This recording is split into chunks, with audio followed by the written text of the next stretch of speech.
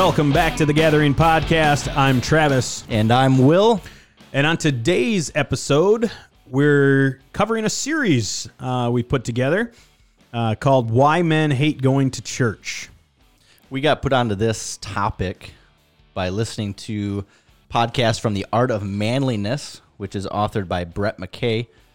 It's podcast 253, Why Men Hate Going to Church, where he interviewed the author of a book called Why Men Hate Going to Church, David Murrow. Yeah, and so David wrote this book, not just based off his own experiences, but also, talking with a lot of other men who don't go to church and some of those reasons why. And I think overall it does discuss kind of the feminization of church, which is, I think, more than evident if you look at church today. And but more specifically, chapter 10 discusses the 12 things men fear about church. And so we're going to cover those 12 things starting today. And so the first of these 12 we discussed. Fear number 1, I'll hate church like when I was a kid. Fear number 2, I'll lose control. Fear number 3 being I'll get stuck with some weirdo, which I think was probably one of my favorite ones to talk about. Go Ned Flanders. So far. And fear number 4, is he gay? I'm just going to jump right into reading from David's book here. Well, what a weird title, first of all. Well, it is. And it's so it threw me off at first, and I totally thought that it was going to be going in a different direction, more focused on the individual. But anyway, let's dive in and kind of see what he has to say here. I remember the good old days when preachers used to have affairs with women. Today's headlines shriek. Local pastor accused of inappropriately touching men. Minister defrocked for secret gay relationship. Priest accused of molesting boys. Then there are headlines like these. Church debates gay marriage. Denomination elevates gay bishop. The media has worked overtime associating the words church and gay to the point that men are starting to think the church is chock full of closeted Liberaces. They're not far from the truth. Homosexuality is widespread in many churches today. Experts estimate that anywhere from 15 to 50% of Catholic priests in the U.S. are gay. If you're a black man looking for a homosexual hookup, just go to church.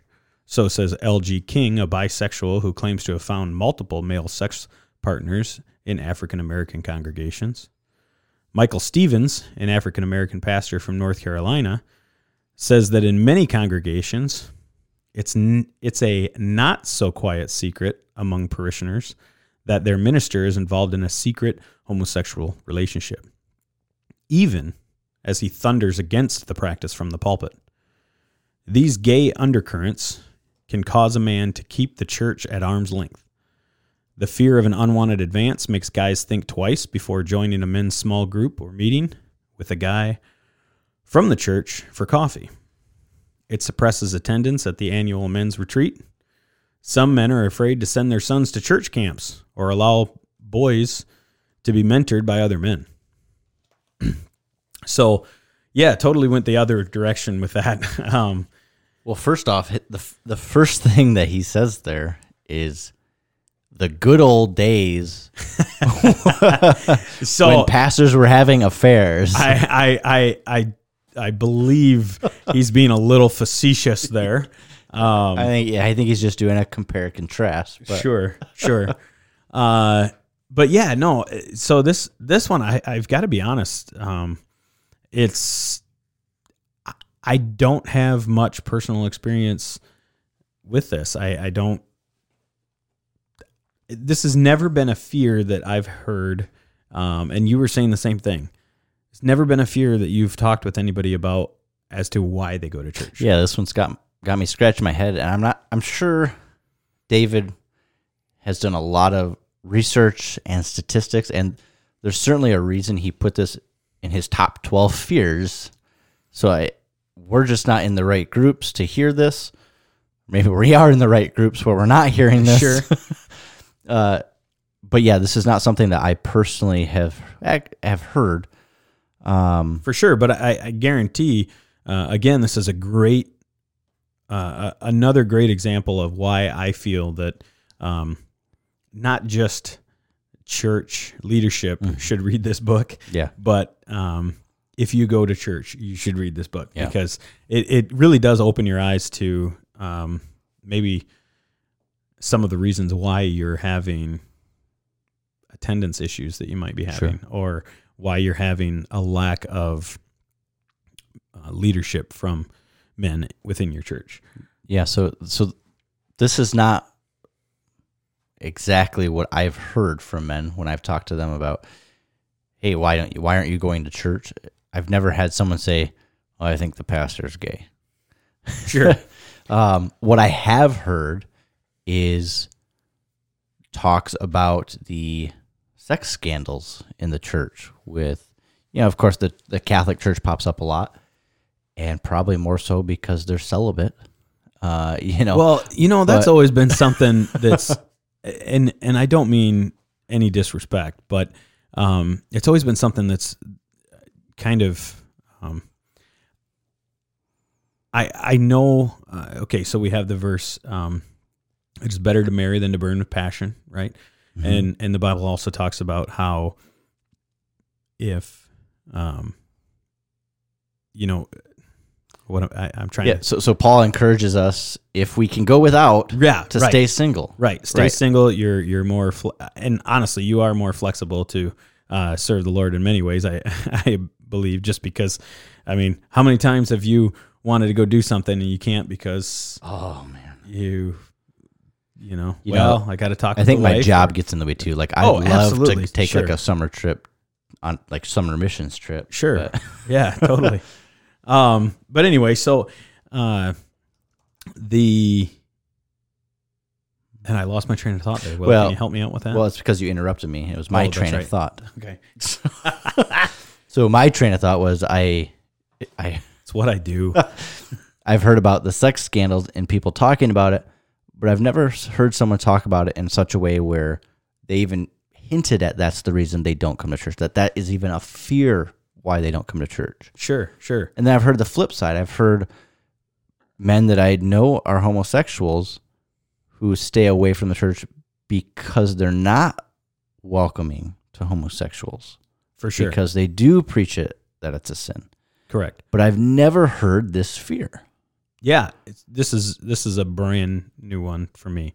So I apologize. We're probably going to be a little bit shorter. This is probably going to be a little bit shorter episode for you guys, just because I don't have a lot of experience talking about this subject. However,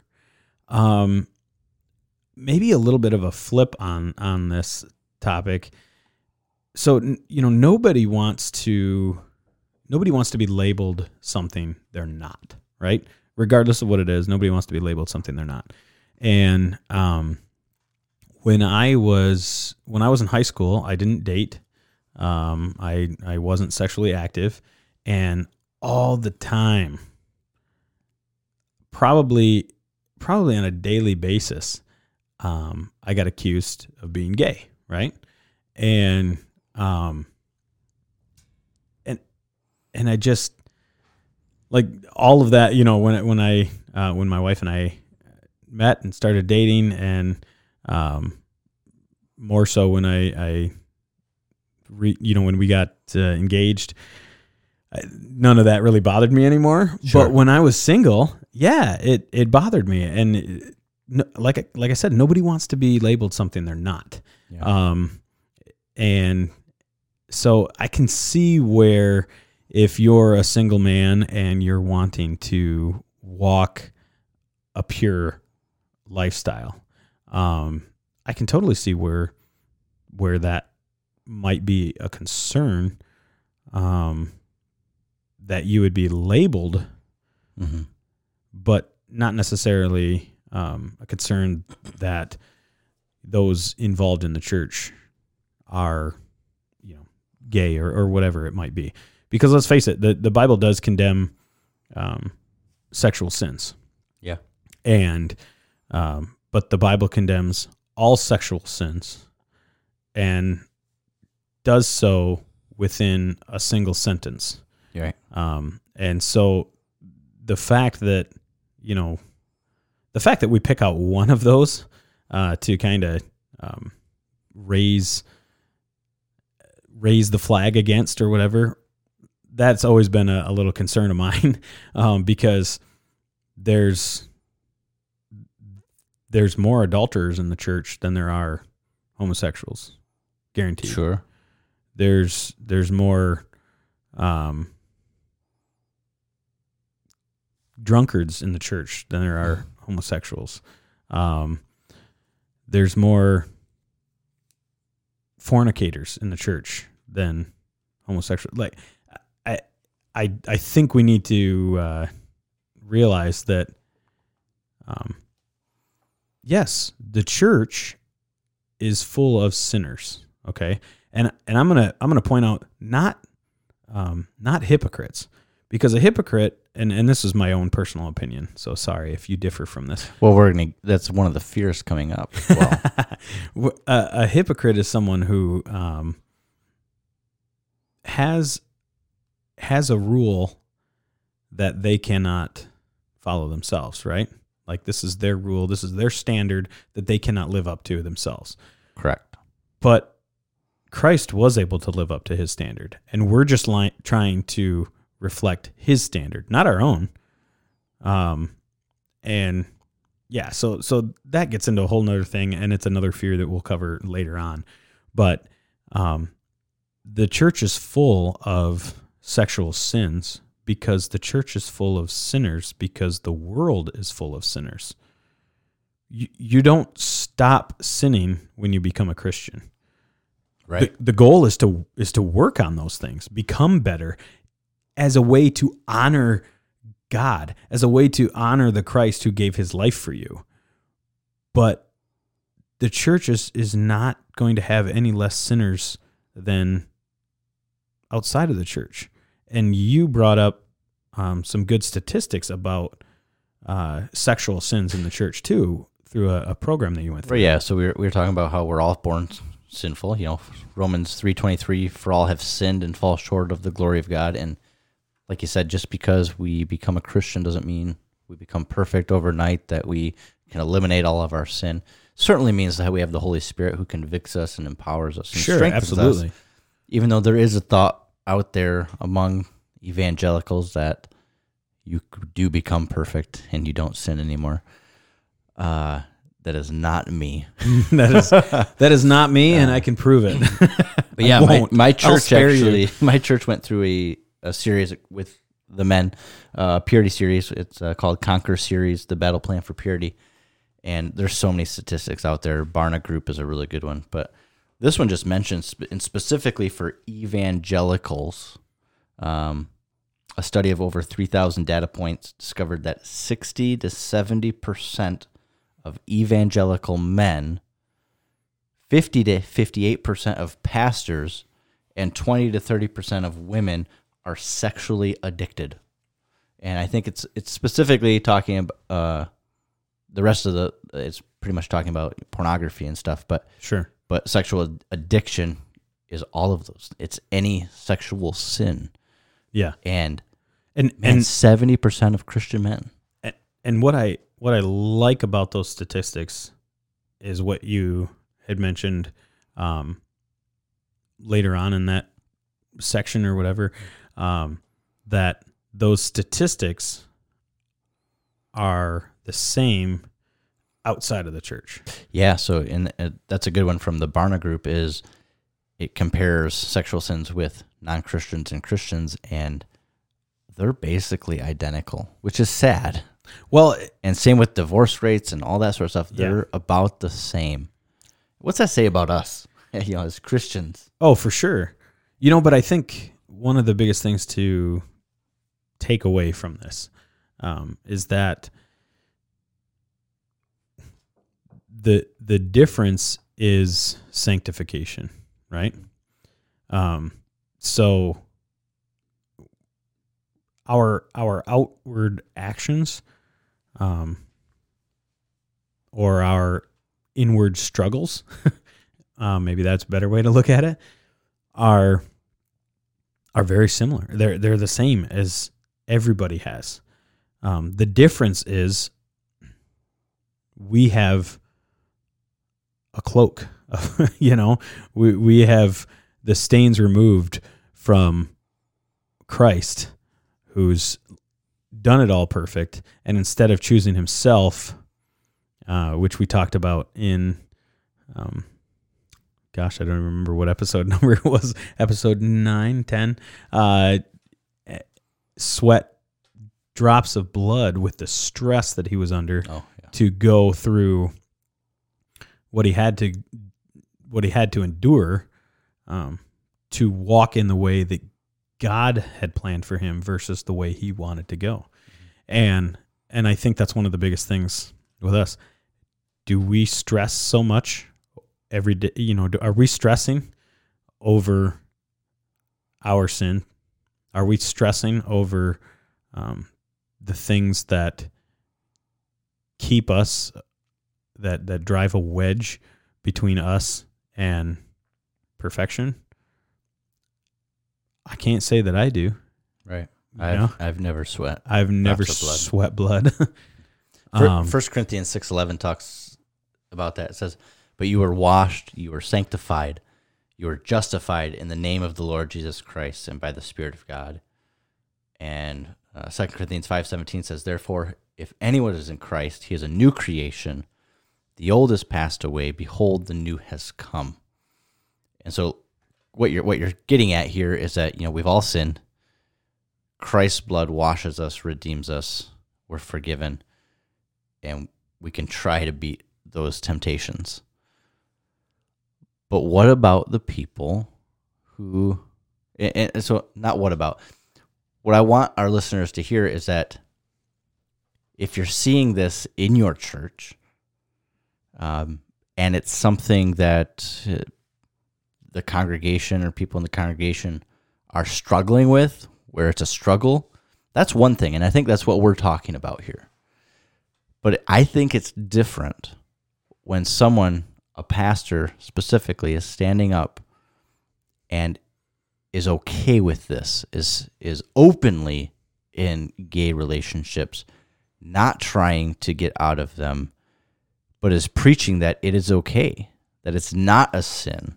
I think that's where our listeners need to be careful. And I think that's where it would really be a fear is he gay? Should I be going to that church? What else are they teaching? Well, and for sure. And I think because I think we lost most of our listeners right there because half of them are in support of what you just said, and the other half is shutting down in disagreement. But I think what we need to focus on... All 12 of you. All 12 of you. And the 2 guys overseas that keep listening. Yeah. We appreciate you. So I think what we need to focus on is in 1 Corinthians chapter 6, you brought up... let's see here. Yeah, 6 verses 9. Oh, excuse me. What verses were they, bud? 1 Corinthians 6, 9, and 10. There we go. I found them. All right. So right here we see that in a single sentence, much of the sins are all lumped together. It says, "Or do you not know that the unrighteous will not inherit the kingdom of God? Do not be deceived. Neither fornicators, nor idolaters, nor adulterers, nor effeminates, nor homosexuals, nor thieves, nor the covetous, nor drunkards, nor revelers, nor swindlers will inherit the kingdom of God." Most people right there want to stop at homosexuality. Well, and I don't understand why we underline that. Somehow we get caught up on that. Yeah. Here's what I want to be concerned. I guarantee you, like I mentioned before, there's more adulterers. And by adulterers, I mean are you addicted to pornography? Are you staring at the girl in the yoga pants walking down the street? Yeah. Because according to Christ, it's where your heart is. Hey, it's the same. It's the same thing. And not only that, he says, nor idolaters. Anything you put before God is most likely an idol in your life. I guarantee you that counts for the guy rushing out of church to catch the football game. Right. You know? Or the greedy, or the drunkards. I mean, there's so much in that one. So it's 2 verses, but 1 sentence. There's so much there, and yet for some reason it always falls on homosexuals. Right. When the problem there is that accounts for a small fraction. I guarantee you, there's more heterosexual men in the church that are dealing with, uncontrollable lustful urges towards a woman, or straight up having an affair. Right. And yet that gets overlooked. Nowhere in the Bible does it describe homosexuality as a greater sin than the others. Correct. I mean, all sin's offensive to God. Correct. And so I think what the biggest thing is here is if somebody, to what you were saying, someone's preaching that these things are okay, it would be just as if they were saying it's okay to be an adulterer. That's fine. Because it's all how you feel. Right. If if you're married to this person, but you find yourself in love with this other person, it's okay to have, no,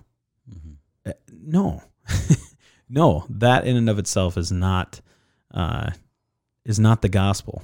And you need to be, afraid of those churches. But I don't think that being afraid of, unwanted advances or something like that, I don't think that's a good enough reason. You need to come at me with something more than that. Unwanted advances, which is why maybe you don't join a group, I think is what he was getting at. Sure.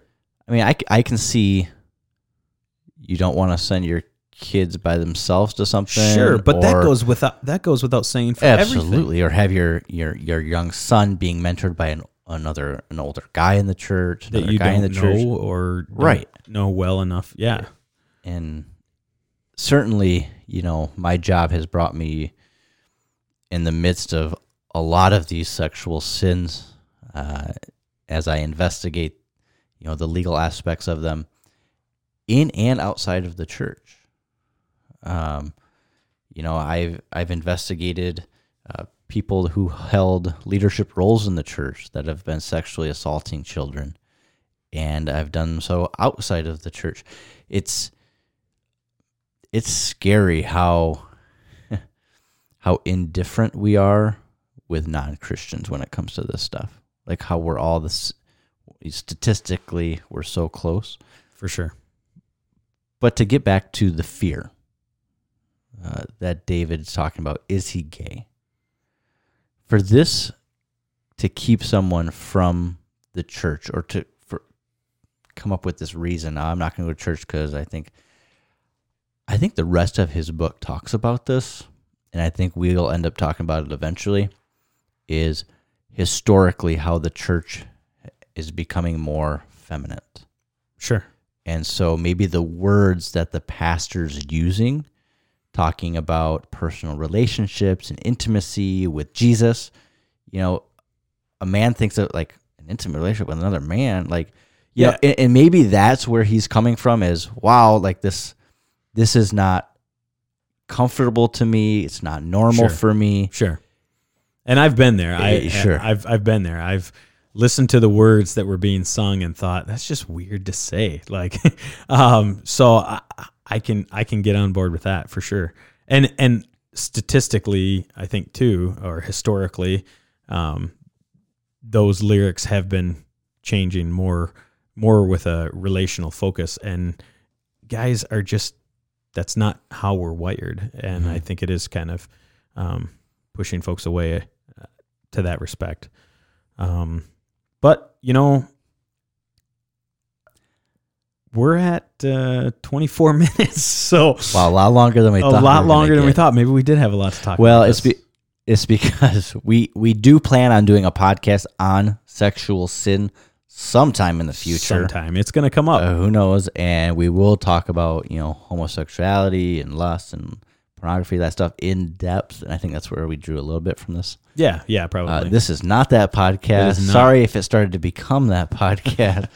But yeah, I mean, I've never heard this excuse before. I'm sure it's out there. I'm sure it's real. And if this has ever been a concern of yours, please email us at thegatheringformen@gmail.com. Thank you, because I was completely drawing a blank. So yeah, I think that pretty much covers everything that I can think of as far as this fear, and look forward to jumping into the next one.